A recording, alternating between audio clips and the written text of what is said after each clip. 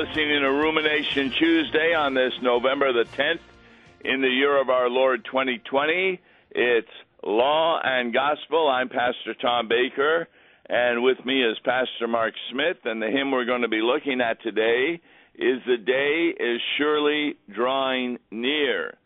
It was written by Bartholomew Ringwalt, who was born about 1531 in Frankfurt. He was ordained in 1556 as a Lutheran pastor and actually served a parish in Poland. He is best well known for what's called the Crypto-Calvinist controversy. What does that mean? Well, it was the nature of the Lord's Supper, and Ringwalt was very close to the adherents of classical Lutheran theological articulation concerning the nature of the Lord's Supper. And they were opposed by a group of Philip Melanchthon's students called Philippists, and they wanted to reinterpret Martin Luther's teaching to a more Calvinist understanding. He was very strong in that area, well known about it, and in the area of hymnology, he produced approximately 150 hymns during his lifetime. He died May the 9th, 1599. The translator is Philip A. Peter. He was born in 1832 and ordained in 1558 as a Lutheran pastor, and he served at St. Paul's in Olean, Indiana.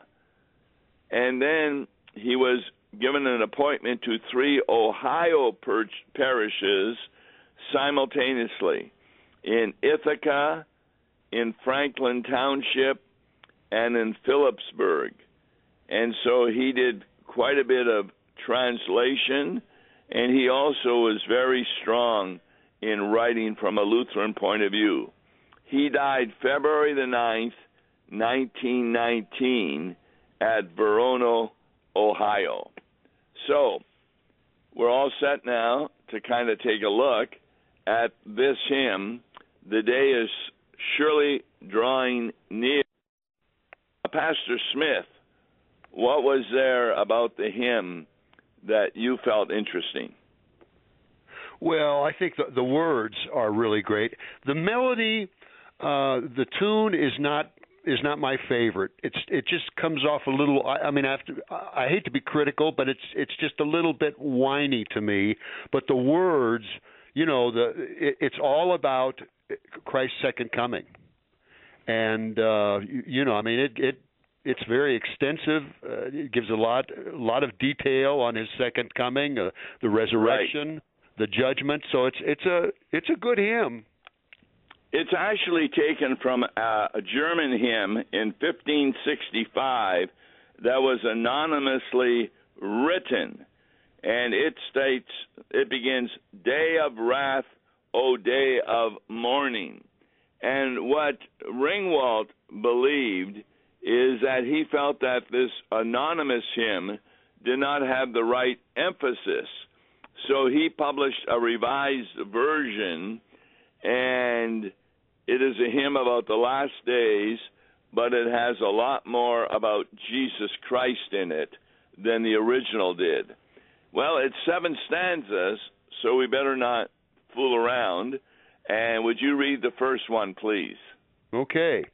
"The day is surely drawing near when Jesus, God's anointed, in all his power shall appear as judge whom God appointed. Then fright shall banish idle mirth, and flames on flames shall ravage earth, as Scripture long has warned us." Yeah, there are about 30 differences that the hymnal we're looking at kind of changes from the anonymous hymn. For example, you began, "The day is surely drawing near when Jesus, God's anointed." And originally it was when God's Son, the anointed. and there's about 30 other little changes they made in order to emphasize Jesus. So what is this day that is drawing near? That's the last day. And of course, yes. This hymn falls in November as we approach the end of the church liturgical year, and so it's a good time as we approach Advent. It's a good time for us to be mindful that the Lord is coming again soon, and we need to always be prepared for that second coming. Yes, it's actually the hymn of the day selected for Proper 28 and Trinity 26, so it's very important. What I appreciate about it is when it talks about Jesus, a lot of people think if you would ask them which person of the Trinity is going to be the judge on Judgment Day, and a lot of people say it's the Father. But as you read, it's Jesus is the judge whom God appointed. And that's good news for us because we who believe in Jesus, he's our judge, and yes. We have no better friend than he. In fact, the devil was considered the prosecuting attorney. Jesus is our defense attorney. Our and advocate. Therefore, he's also the judge. Right. All right, stanza 2 I'll read. The final trumpet then shall sound, and all the earth be shaken, and all who rest beneath the ground shall from their sleep awaken. But all who live will in that hour, by God's almighty boundless power, be changed at his commanding. What does that mean, to be changed? Well, we'll all be changed in a moment, in a flash, in the twinkling of an eye. This mortal must put on immortality that's sown in weakness, it is raised in power. So if we happen to be alive when Jesus returns, we'll be changed. We'll be glorified, in fact. And yes. But before that happens, those who are sleeping in Jesus, those who are already dead, will be raised, glorified. Yes. And excuse me. It says all who live will in that hour. So we're, according to 1 Thessalonians, which is the reading for this Sunday, we all go to heaven at the same time. Right. In the clouds of the earth. Right. All right. What happens on that day? Stanza 3, please. The books are opened then to all, a record truly telling what each has done, both great and small, when he on earth was dwelling. And every heart be clearly seen, and all be known as they have been in thoughts and words and actions. So the books when you first read that, doesn't that scare you a little bit? That everything that you have done on earth will be open to everybody? No, it doesn't, because we Christians are told there is no condemnation for them that are in Christ Jesus. We don't have to worry about what we've done. At all, as far as God's concerned, he sees us now as saints. So there's no condemnation. Now, granted, people who don't believe in Jesus, they'll be judged, according to their works.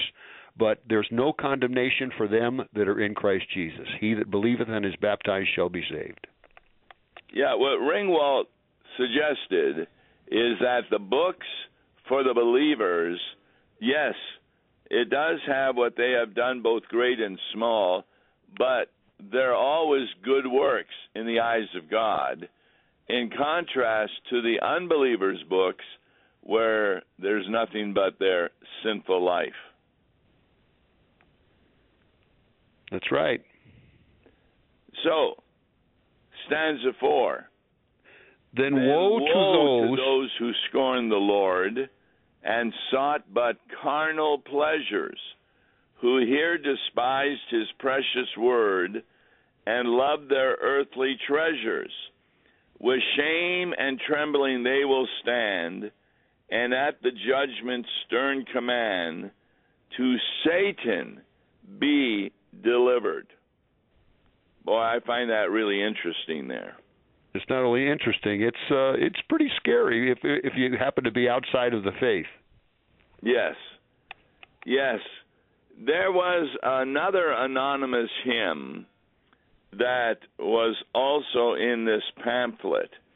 It was 25 verses long about girls who spend so much money on nice clothes that they impoverish their families, rejected suitors for frivolous reasons, and when they finally married, they led miserable lives. No kidding. So that kind of is what this verse is referring back to, that anonymous hymn about that used those to be girls. a verse in the old hymn. How much? That used to be a verse in the old hymn. No, it was high when maintenance. This hymn came out anonymously. The day is surely drawing near. This had 19 stanzas, but it was the second of two published hymns in the same pamphlet in 1565. And the other hymn was this 25-stanza tale of woe about these girls. Oh boy, goodness! Yeah. I don't know how that stanza would go over today. Oh, it would go over well, because look at how many girls don't see any problem with having relationships before marriage. Yeah. I mean, it could easily go over today, at least make sense. And at least the pastor should be talking when he speaks the law about this problem. It just appears that when two people get engaged, they just assume that means they can start living together until the marriage, to test each other out. And what this hymn did is showed that even when they finally got married, their lives were miserable. And we see that a lot in today. Look at the rate of divorce, even among Christians, is so high.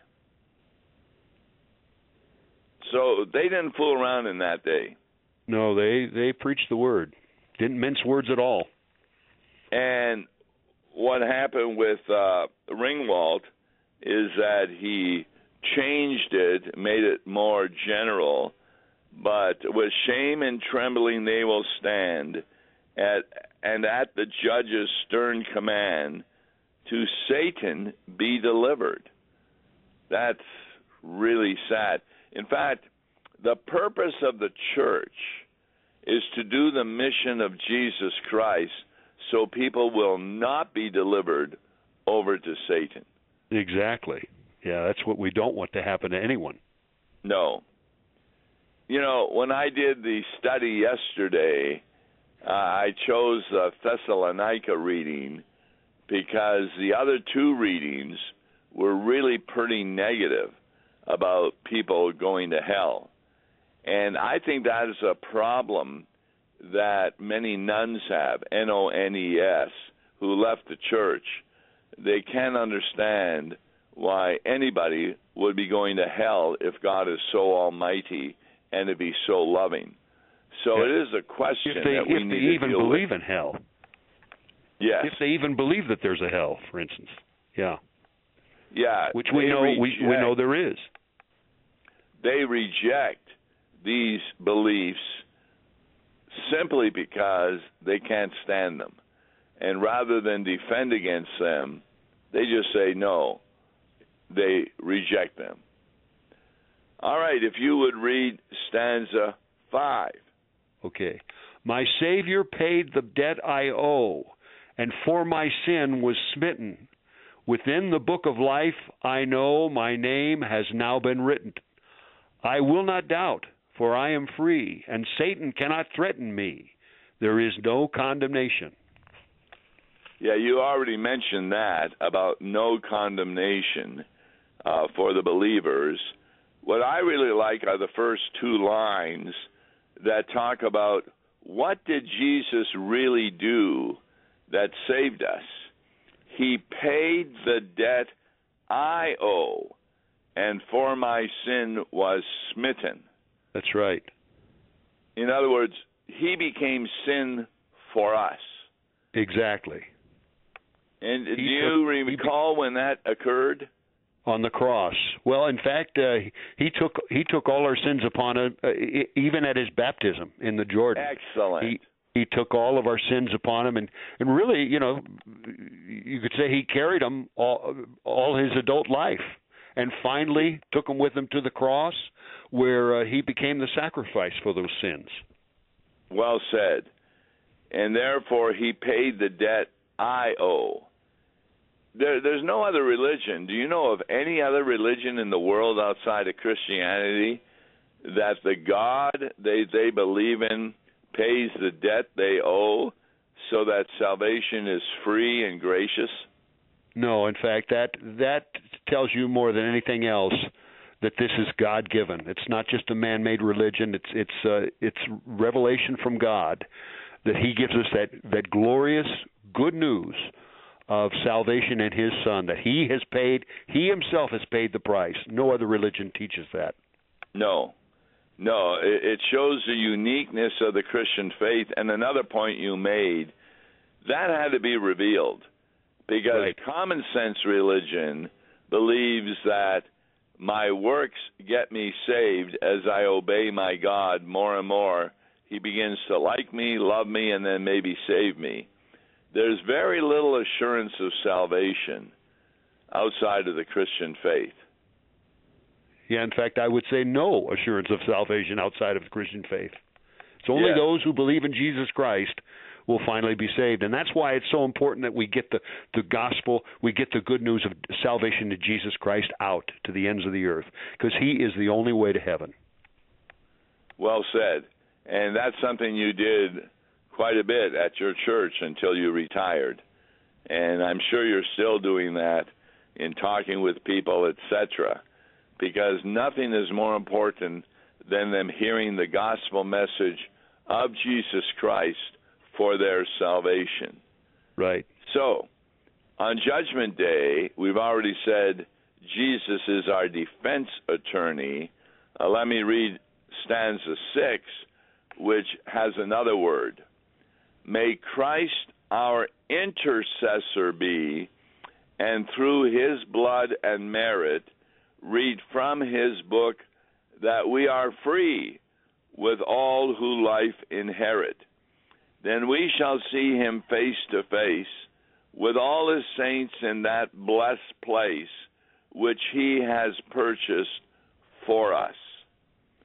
Now, the question I have for you is, Jesus said that if you believe in me, He was talking to the Pharisees, you will be free. And they say, no, we don't need to believe in you. We have always been free. We have followed Abraham. So what does this verse mean that we're reading from his book, that we are free? What's the freedom being talked about? Well, we're sons of Abraham because we share the same faith as Abraham. Abraham believed in the promise of a Savior. And so we're free. We're free in Christ. There is now no condemnation for them that are in Christ Jesus. Our names are written in the book of life. Even that little baby that was baptized, his name is written in the book of life. And if we were, as the Scripture says, it says, You are my disciples. If you continue in my word, you are truly my disciples, and you will know the truth, and the truth will set you free. And Jesus Himself is the way, the truth, and the life. What we are freed from then is something I like saying with law and gospel. We're free from the curse of the law. And what was the curse of the law? Curse of the law. The curse of the law is it's the opposite of the promises of the gospel. The curse of the law is death, eternal death.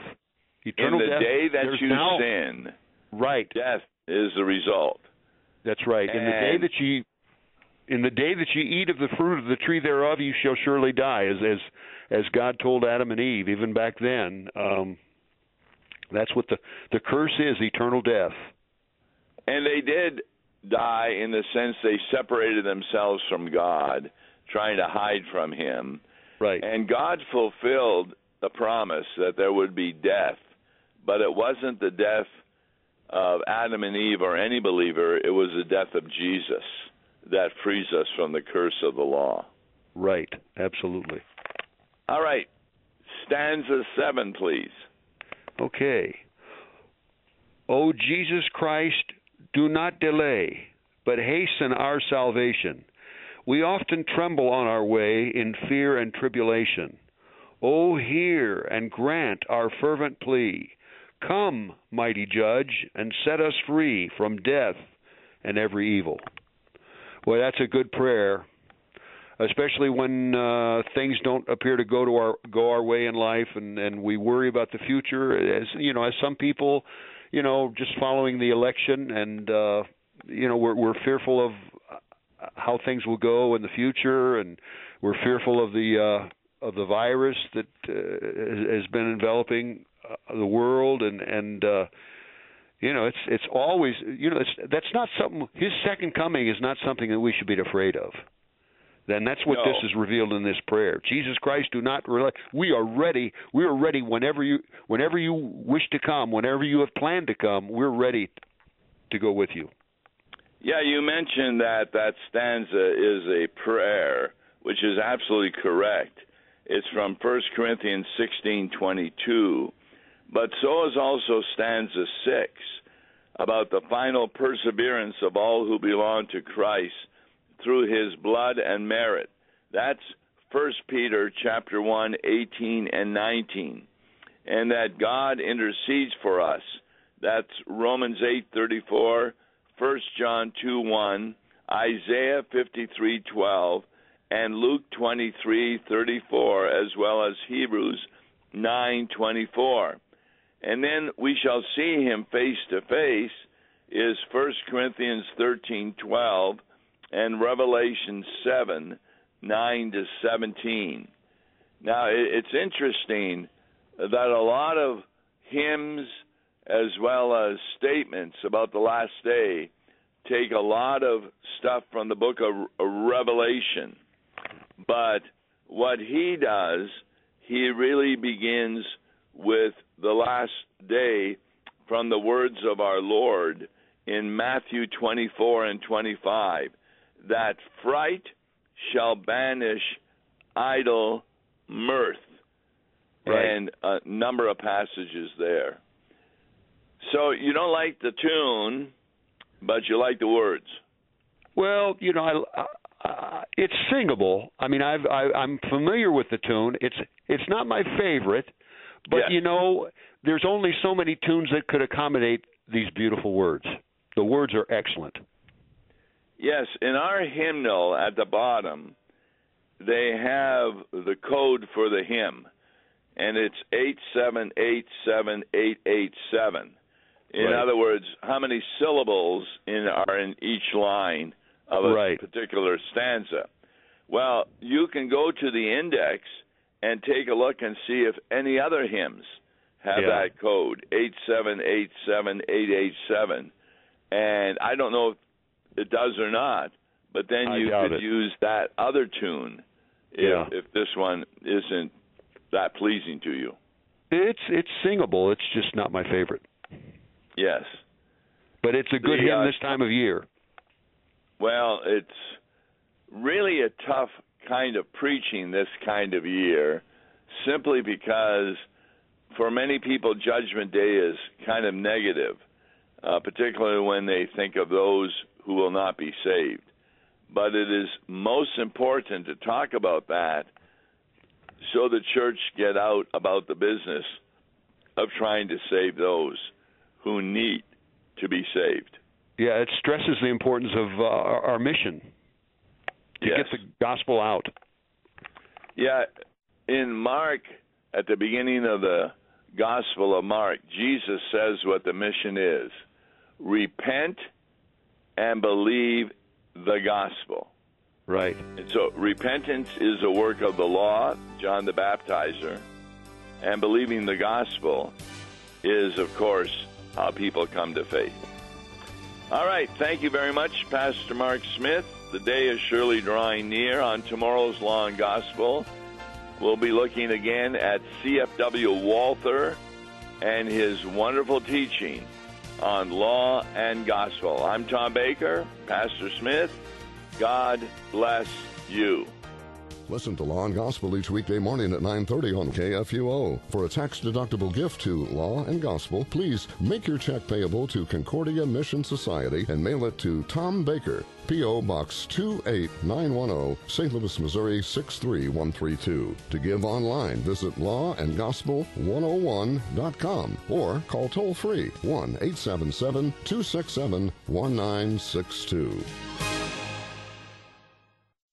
Views and opinions expressed on Worldwide KFUO may not represent the official position of the management or ownership of KFUO, the Lutheran Church Missouri Synod. If you'd like to comment on programs or topics heard on Worldwide KFUO, write us at KFUO, 1333 South Kirkwood Road, St. Louis, Missouri 63122. You can also leave a question or comment on our comment line at 314-996-1542. We are the messenger of good news, Worldwide KFUO.